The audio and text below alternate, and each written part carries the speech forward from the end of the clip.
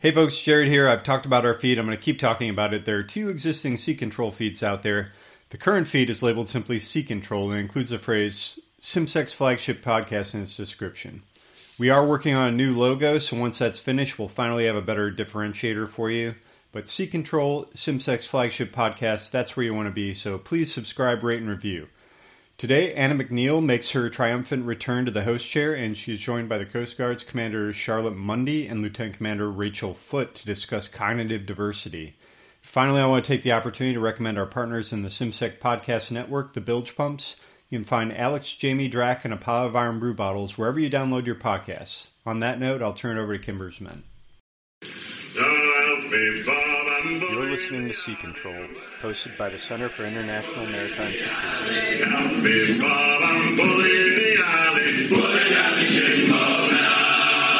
Hey folks, Anna here. Thanks for tuning back in to Sea Control. Today we're talking with Lieutenant Commander Rachel Foote and Commander Charlotte Mundy about cognitive diversity as it applies to the seagoing services such as the Coast Guard. We're very grateful to one of our regular listeners who tuned in for our host introductions episode, Sea Control 214, and heard me mention the value we place on hearing from people with diverse perspectives. He pointed us towards Rachel's recently published article, which captured the concept perfectly. You can find Embrace Cognitive Diversity in the December 2020 edition of the U.S. Naval Institute's Proceedings magazine, and a link to it will be in our show notes. Rachel's with us today to explain cognitive diversity. What is it? Why is it important? And what can or should we do better as a service to leverage the unique perspectives of our teams? To give additional insights on how cognitive diversity applies in the shipboard workplace from a commanding officer's perspective, we're thrilled to have Charlotte joining the conversation. As a reminder, all views expressed are our own and not representative of any institution with which we might be otherwise associated. And as always, we want to advertise and strongly recommend our friends on the SimSec Podcast Network and in our second podcast feed, the Bilge Pumps. Commanders, thank you for speaking with us today. Would you please tell our audience a bit about yourselves and your background?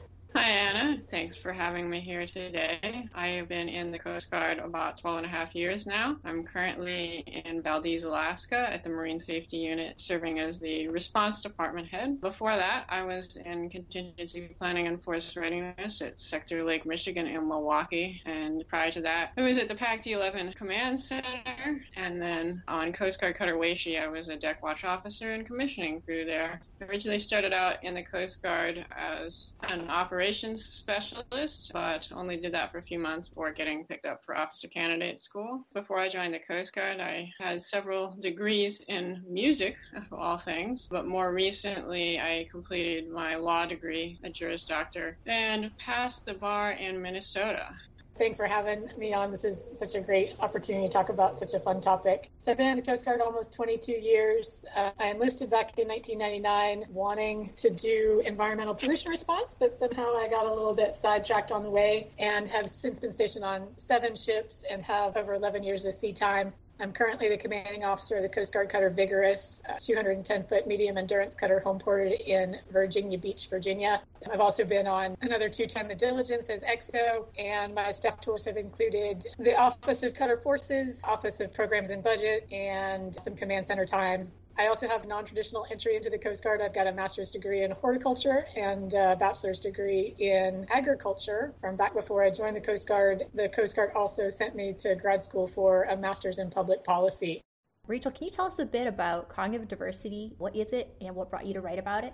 Cognitive diversity is a recognition that diversity is actually a very wide concept. I'm going to pull some definitions of diversity here from Merriam-Webster's Collegiate Dictionary. Diversity itself is the condition of being diverse. So that suggests we need to look up what diverse is. So diverse is differing from one another or composed of distinct or unlike elements or qualities. And these are pretty wide-ranging definitions. They can encompass a lot of different things. However, when we think of diversity, we tend to think of things that are easy to measure or easy to discover. So race, gender, those are pretty obvious just looking at someone, usually. There are some things a little less obvious, but still within a couple of questions you can find things out. Ethnicity, religion, even sexual orientation. But this is not all that diversity can be. Diversity can also be things that aren't easy to measure or capture, and that is generally what cognitive diversity is. It's a broad term for those things that aren't so easy to determine from briefly interacting with someone someone or asking a couple questions.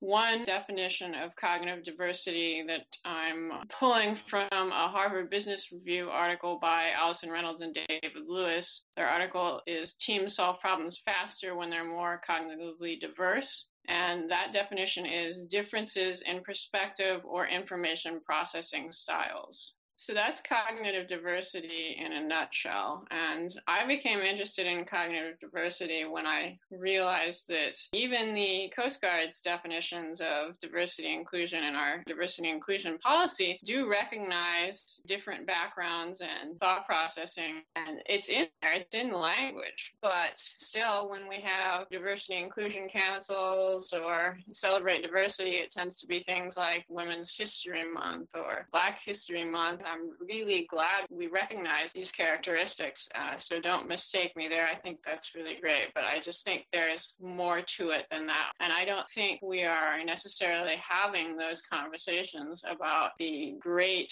wealth of categories that diversity can encompass at our units. So I wanted to try and intentionally spark that discussion by writing this article. How does cognitive diversity relate to the concept of intersectionality and identity? Really, it intersects because it truly is unique to yourself. And so it is part of your identity that you can't necessarily predict by other factors. So there are going to be commonalities of gender or upbringing or things like this that are going to contribute to your perspective, your information processing style, so to speak. But there's more to it than that. It really is how you interact with the world. Interestingly enough, in the business world, when studying teams, researchers have found no correlation between team performance and diversity of gender, age, and ethnicity. However, they have found that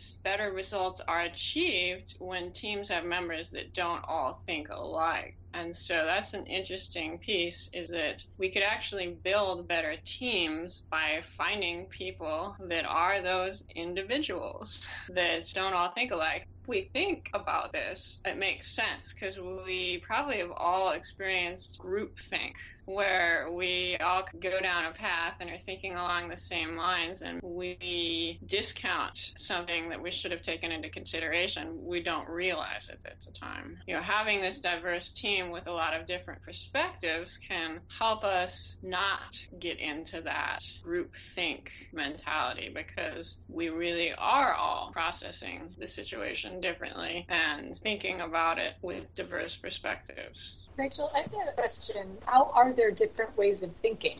How do people process information differently? I only know how I process information because I just know my experience. In your reading and research on this subject, if you've been able to find broad categories about the way people approach taking in information and processing it. Yeah, that's an interesting question and kind of gets to the heart of how difficult it is to recognize cognitive diversity. So yes, there are some general ways to start figuring out how people approach and process information. Things like the Myers-Briggs or any other type of personality tests, they can actually help us with this. The Coast Guard, in their accession training and some of their leadership training, does have people take these personality type tests. But it's more than just taking the test. So we tend to have the single day where we take the Myers-Briggs and then talk about it for, half an hour and then kind of never come back to it. That is just a starting point. So we need to build from there and actually use that information we've just learned to have continuing intentional conversations about how we have different information processing styles and perceive the world differently. Now, this can definitely be awkward, especially if you don't know someone very well. Using personality type assessments to spark those conversations, because in that context it's not going to feel quite as awkward to ask those questions.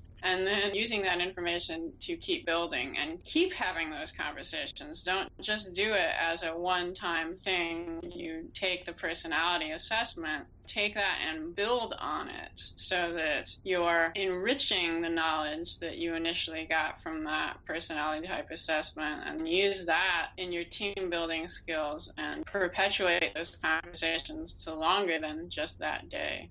My background is in agriculture. I think in terms of cycles, like biological cycles, the nitrogen cycle, the water cycle, very interrelated. You tweak something over here and it has the butterfly effect over there. And it wasn't really until I started working with a lot of Coast Guard engineers on ships that I realized that they think very, very differently, right? They are very linear. They are like, here's the problem, here's what's not working, here is the step function of what I try next to try and troubleshoot something that's not working. That's a gross generalization of engineers, but I think it's fair given the number of engineers that I've worked with over the years and have seen that same pattern over and over again.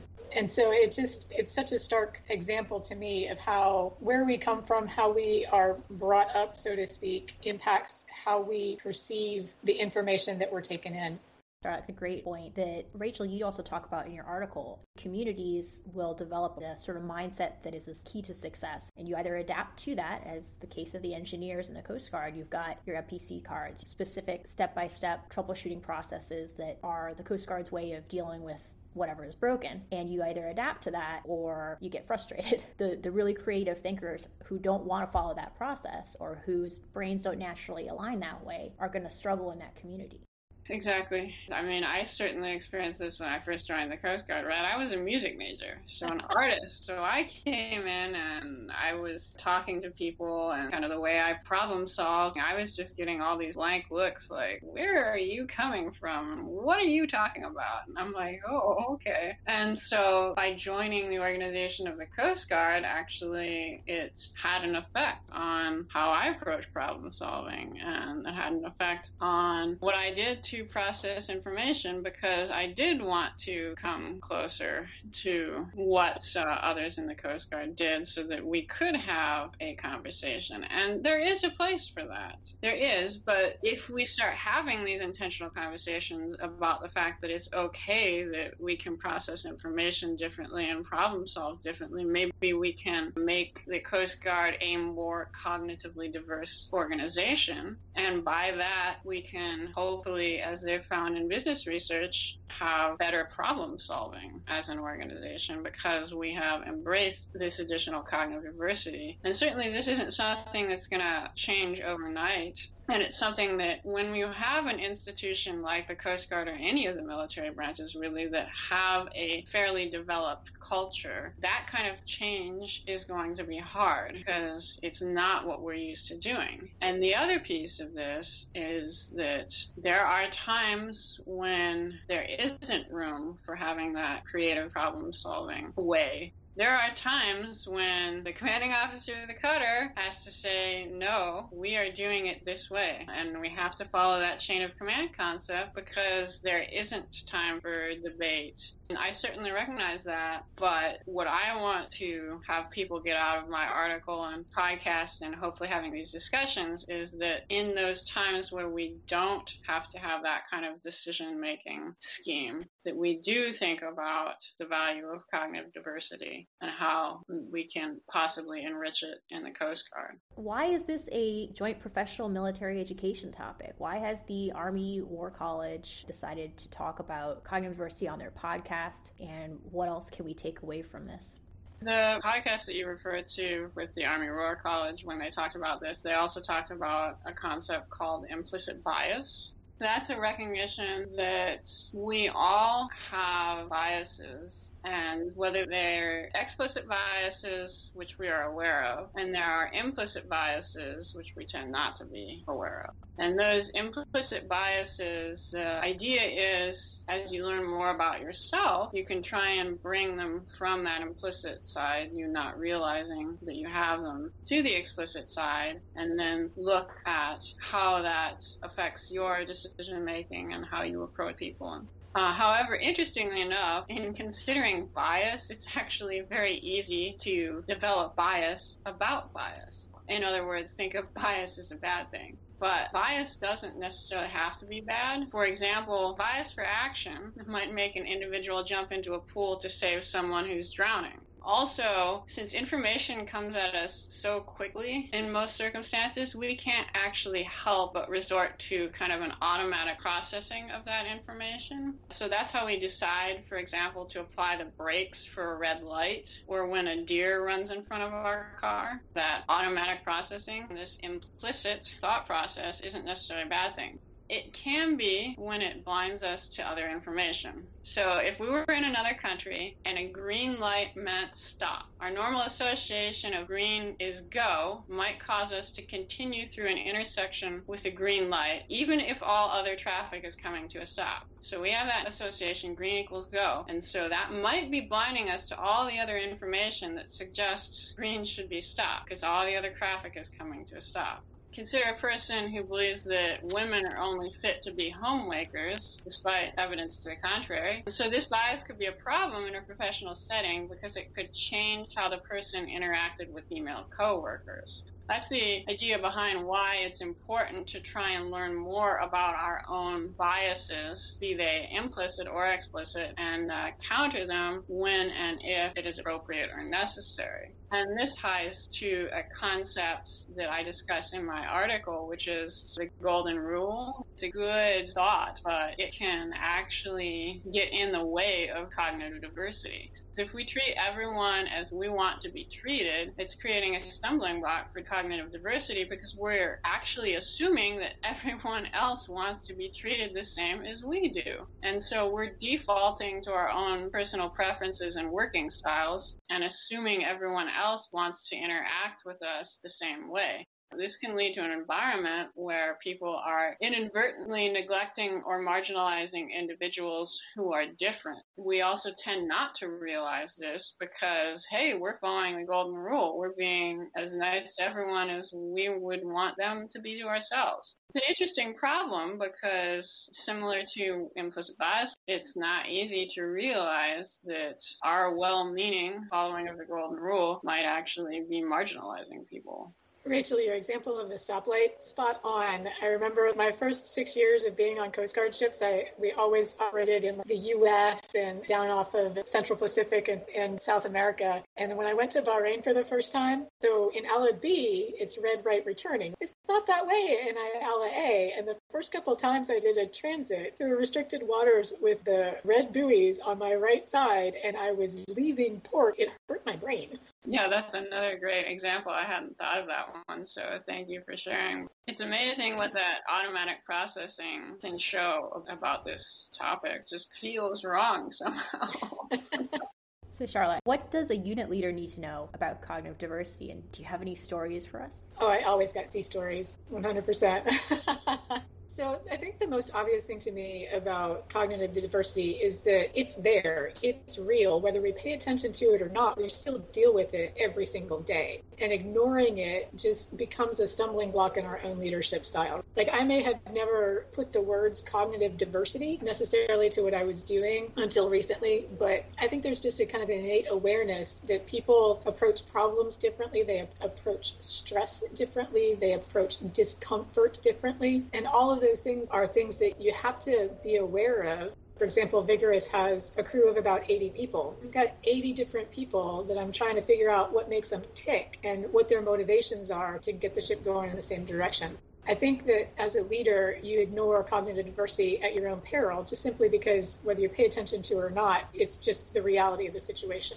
There was most recently, we had a rather tense discussion with a couple of members of my crew. It turned into a little bit of a blow up and somebody stormed out of the room and there was hurt feelings all around. It was unfortunate and it was clearly slowing us down. The situation bubbled over and made me do some digging into what was going on. There was clearly some backstory. This wasn't something that just happened immediately. This was a lot of resentment built up over a long time.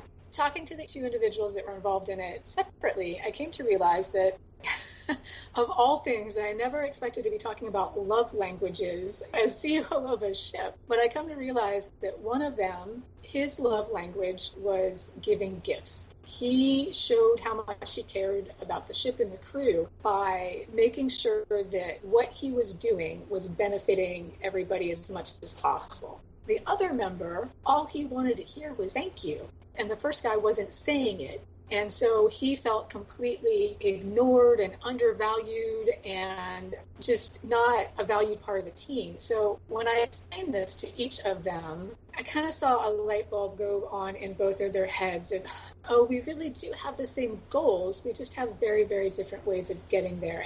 And I don't think that they'll ever necessarily agree with the other one, that their way isn't the better way for them.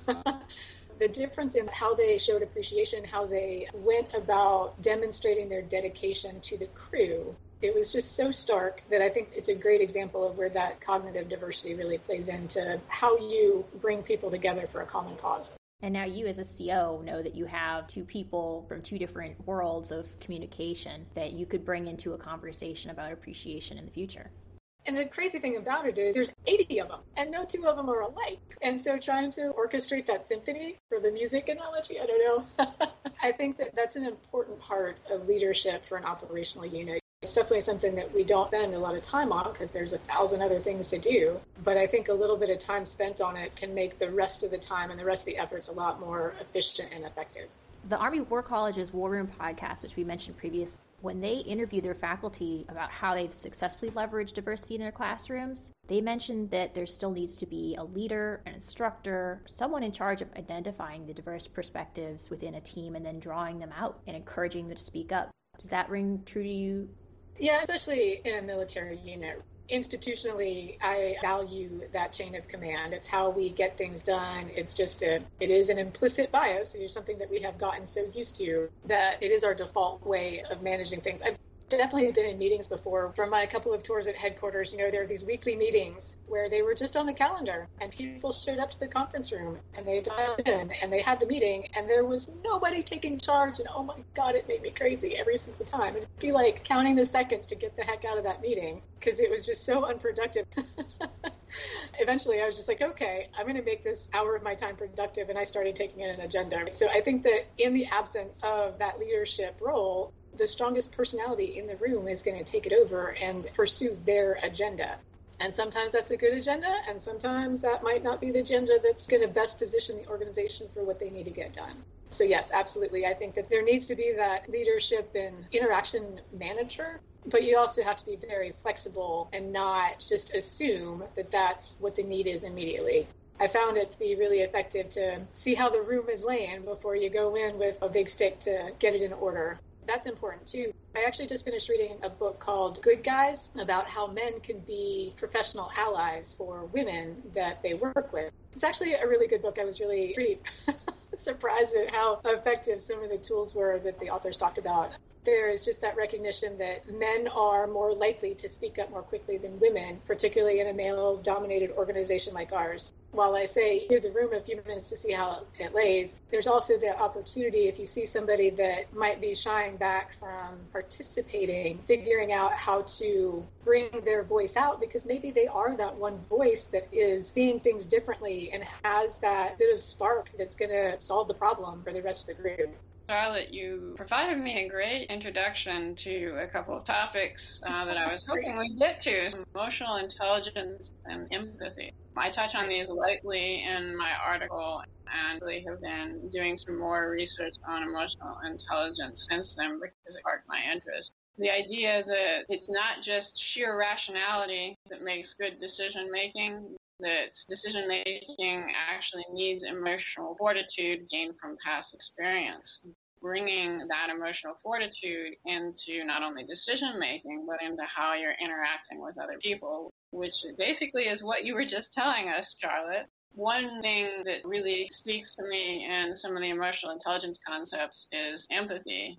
So one way to actually look at emotional intelligence and those that are good at emotional intelligence is you need to understand yourself and be resilient yourself, and you also need empathy so that you can interact well with others. If we recognize those differences that Charlotte was just talking about so eloquently and use empathy to bring others to the table and actively cultivate these differences, not just acknowledge them, but actively cultivate them, then we can enrich cognitive diversity and potentially enrich our decision-making and problem-solving in teams. look to, identify these meaningful differences between the working styles of all your people, appreciate the value that those differences bring, and then use that information to determine what each individual or group needs to excel, and then act on this information to become a more effective leader or colleague.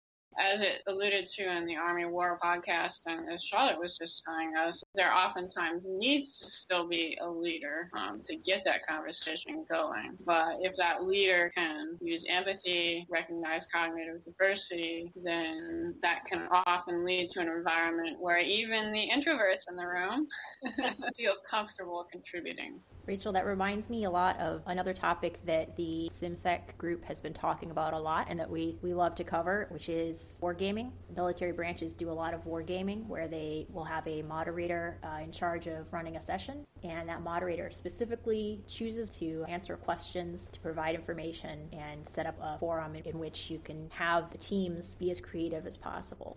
So one of the things that the authors talked about in that book, Good Guys, was ways of encouraging some of that underrepresented way of thinking, specific to women, but I think it could definitely be applied to any kind of diversity type, whether it's physical or mental, was just even the awareness.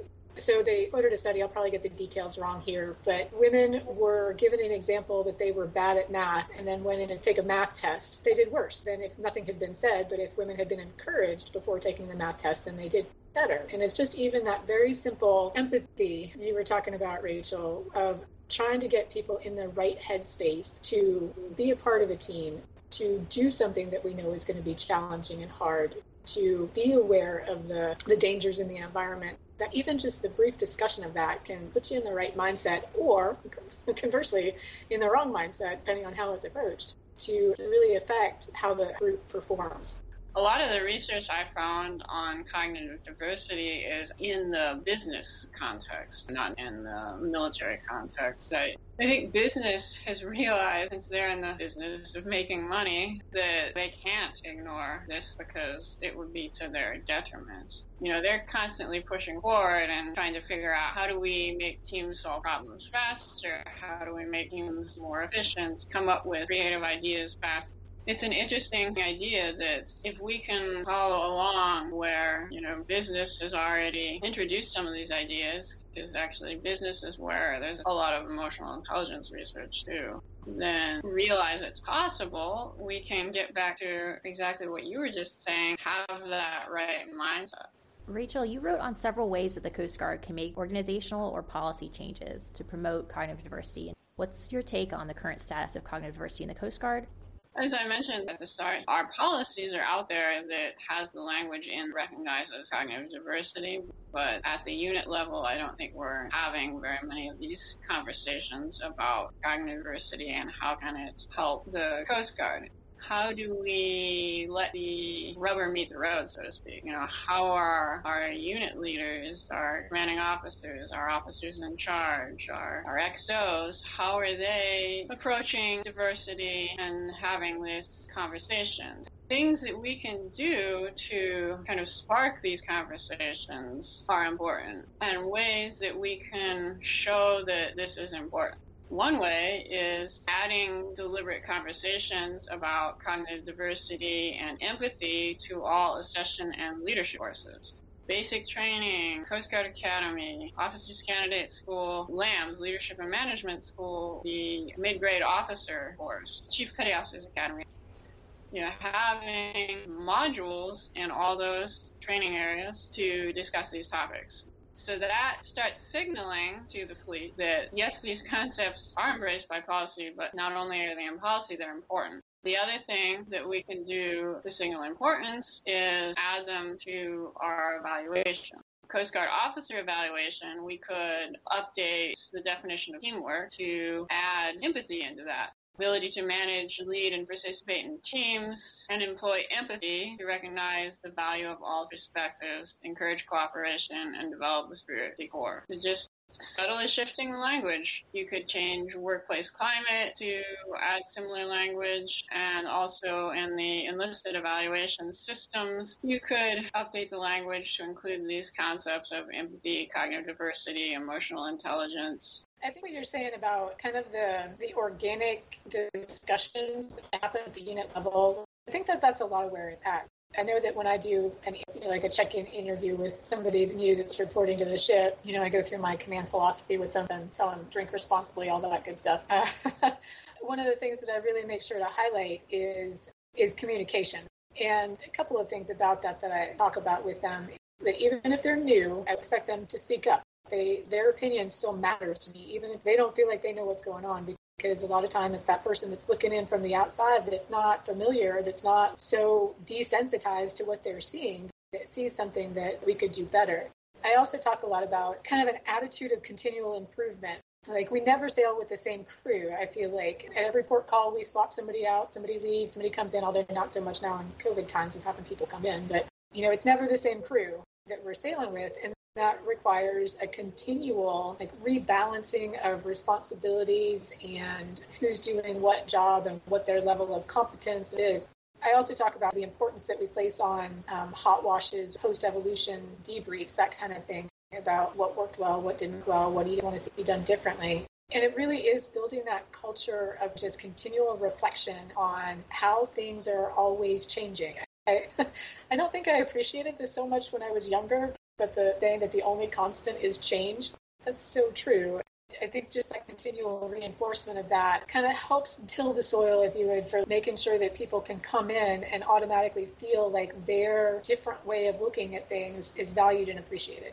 Admiral Thad Allen, 23rd Commandant of the Coast Guard, he has a quote back in 2011 that says, "The best gift that we can give new members is to instill confidence in them that their leaders understand and care about them." Now, I shortened that quote a little bit, but that idea of making new members feel like we can hear them, like you just said, and that we value them is really, really important. Well, and I wonder how much of this is a generational thing. Like, by the time you get to where I'm at, 22 years in, I'm set in my ways.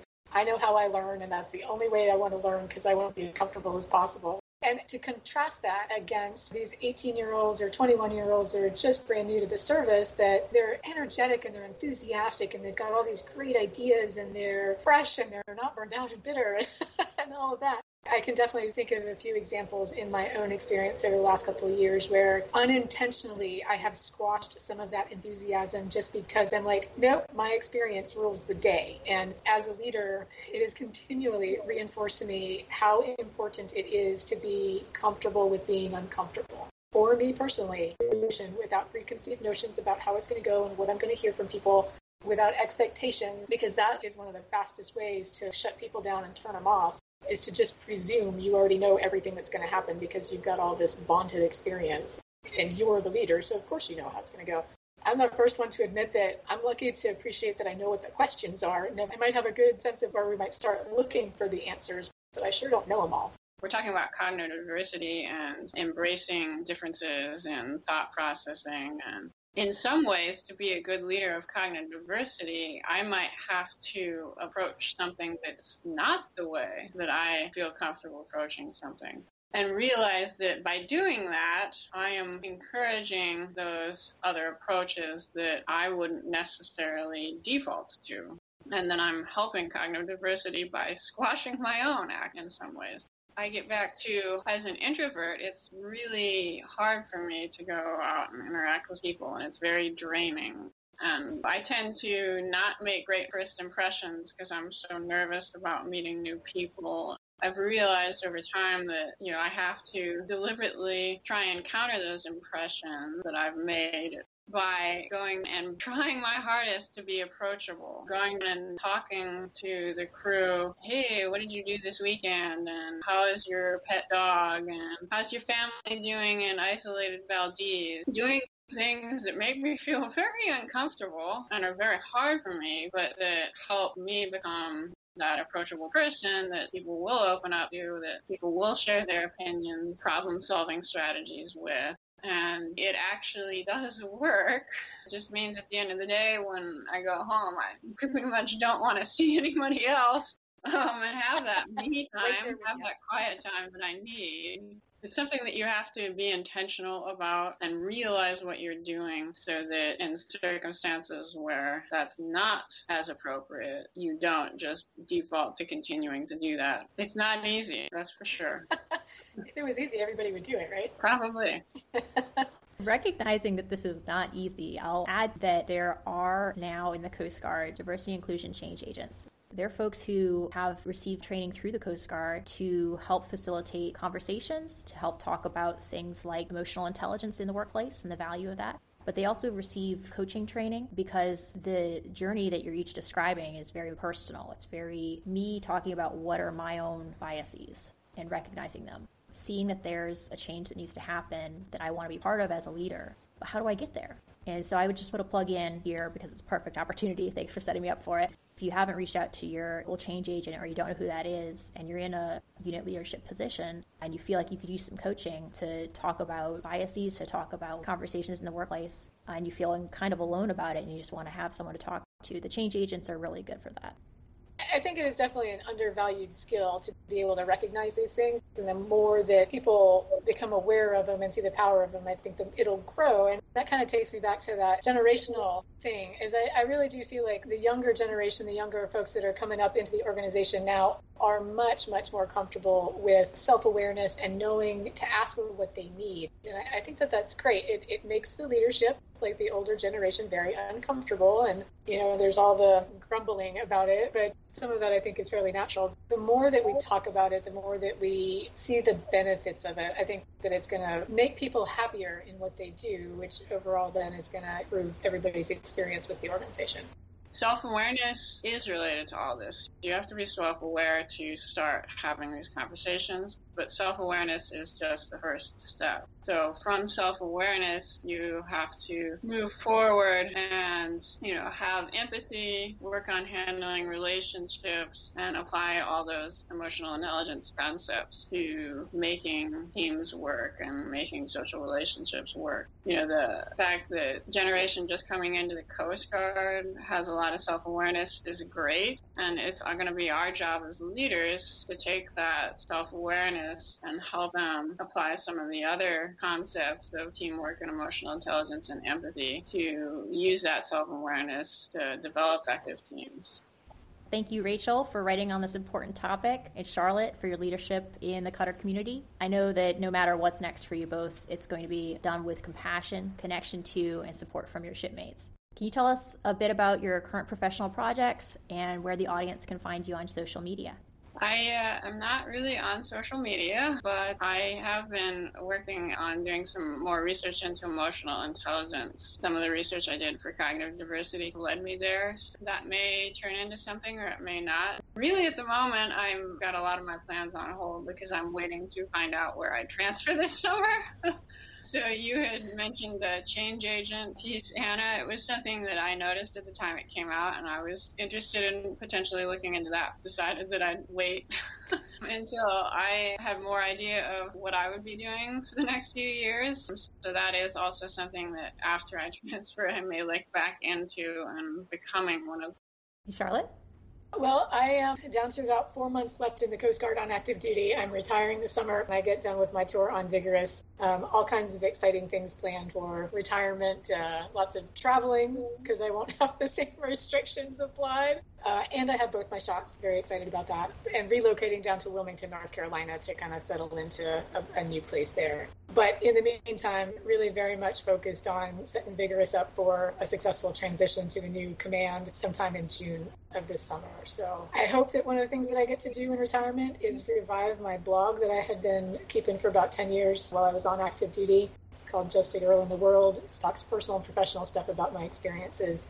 It was a lot of fun while I was doing it on active duty, and I hope to get the same benefits out of it as I share it in retirement too. So, Anna, thanks for this opportunity, and Rachel for all your insights. This was really fun. I really enjoyed the conversation and the opportunity to hear a different perspective and share some sea stories. Yeah, thank you so much, Anna, for this opportunity. This has been great. And Charlotte, good luck in your retirement. Thank you.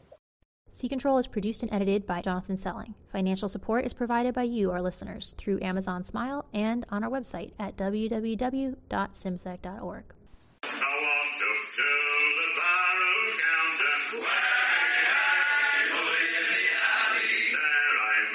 With greasy Annie,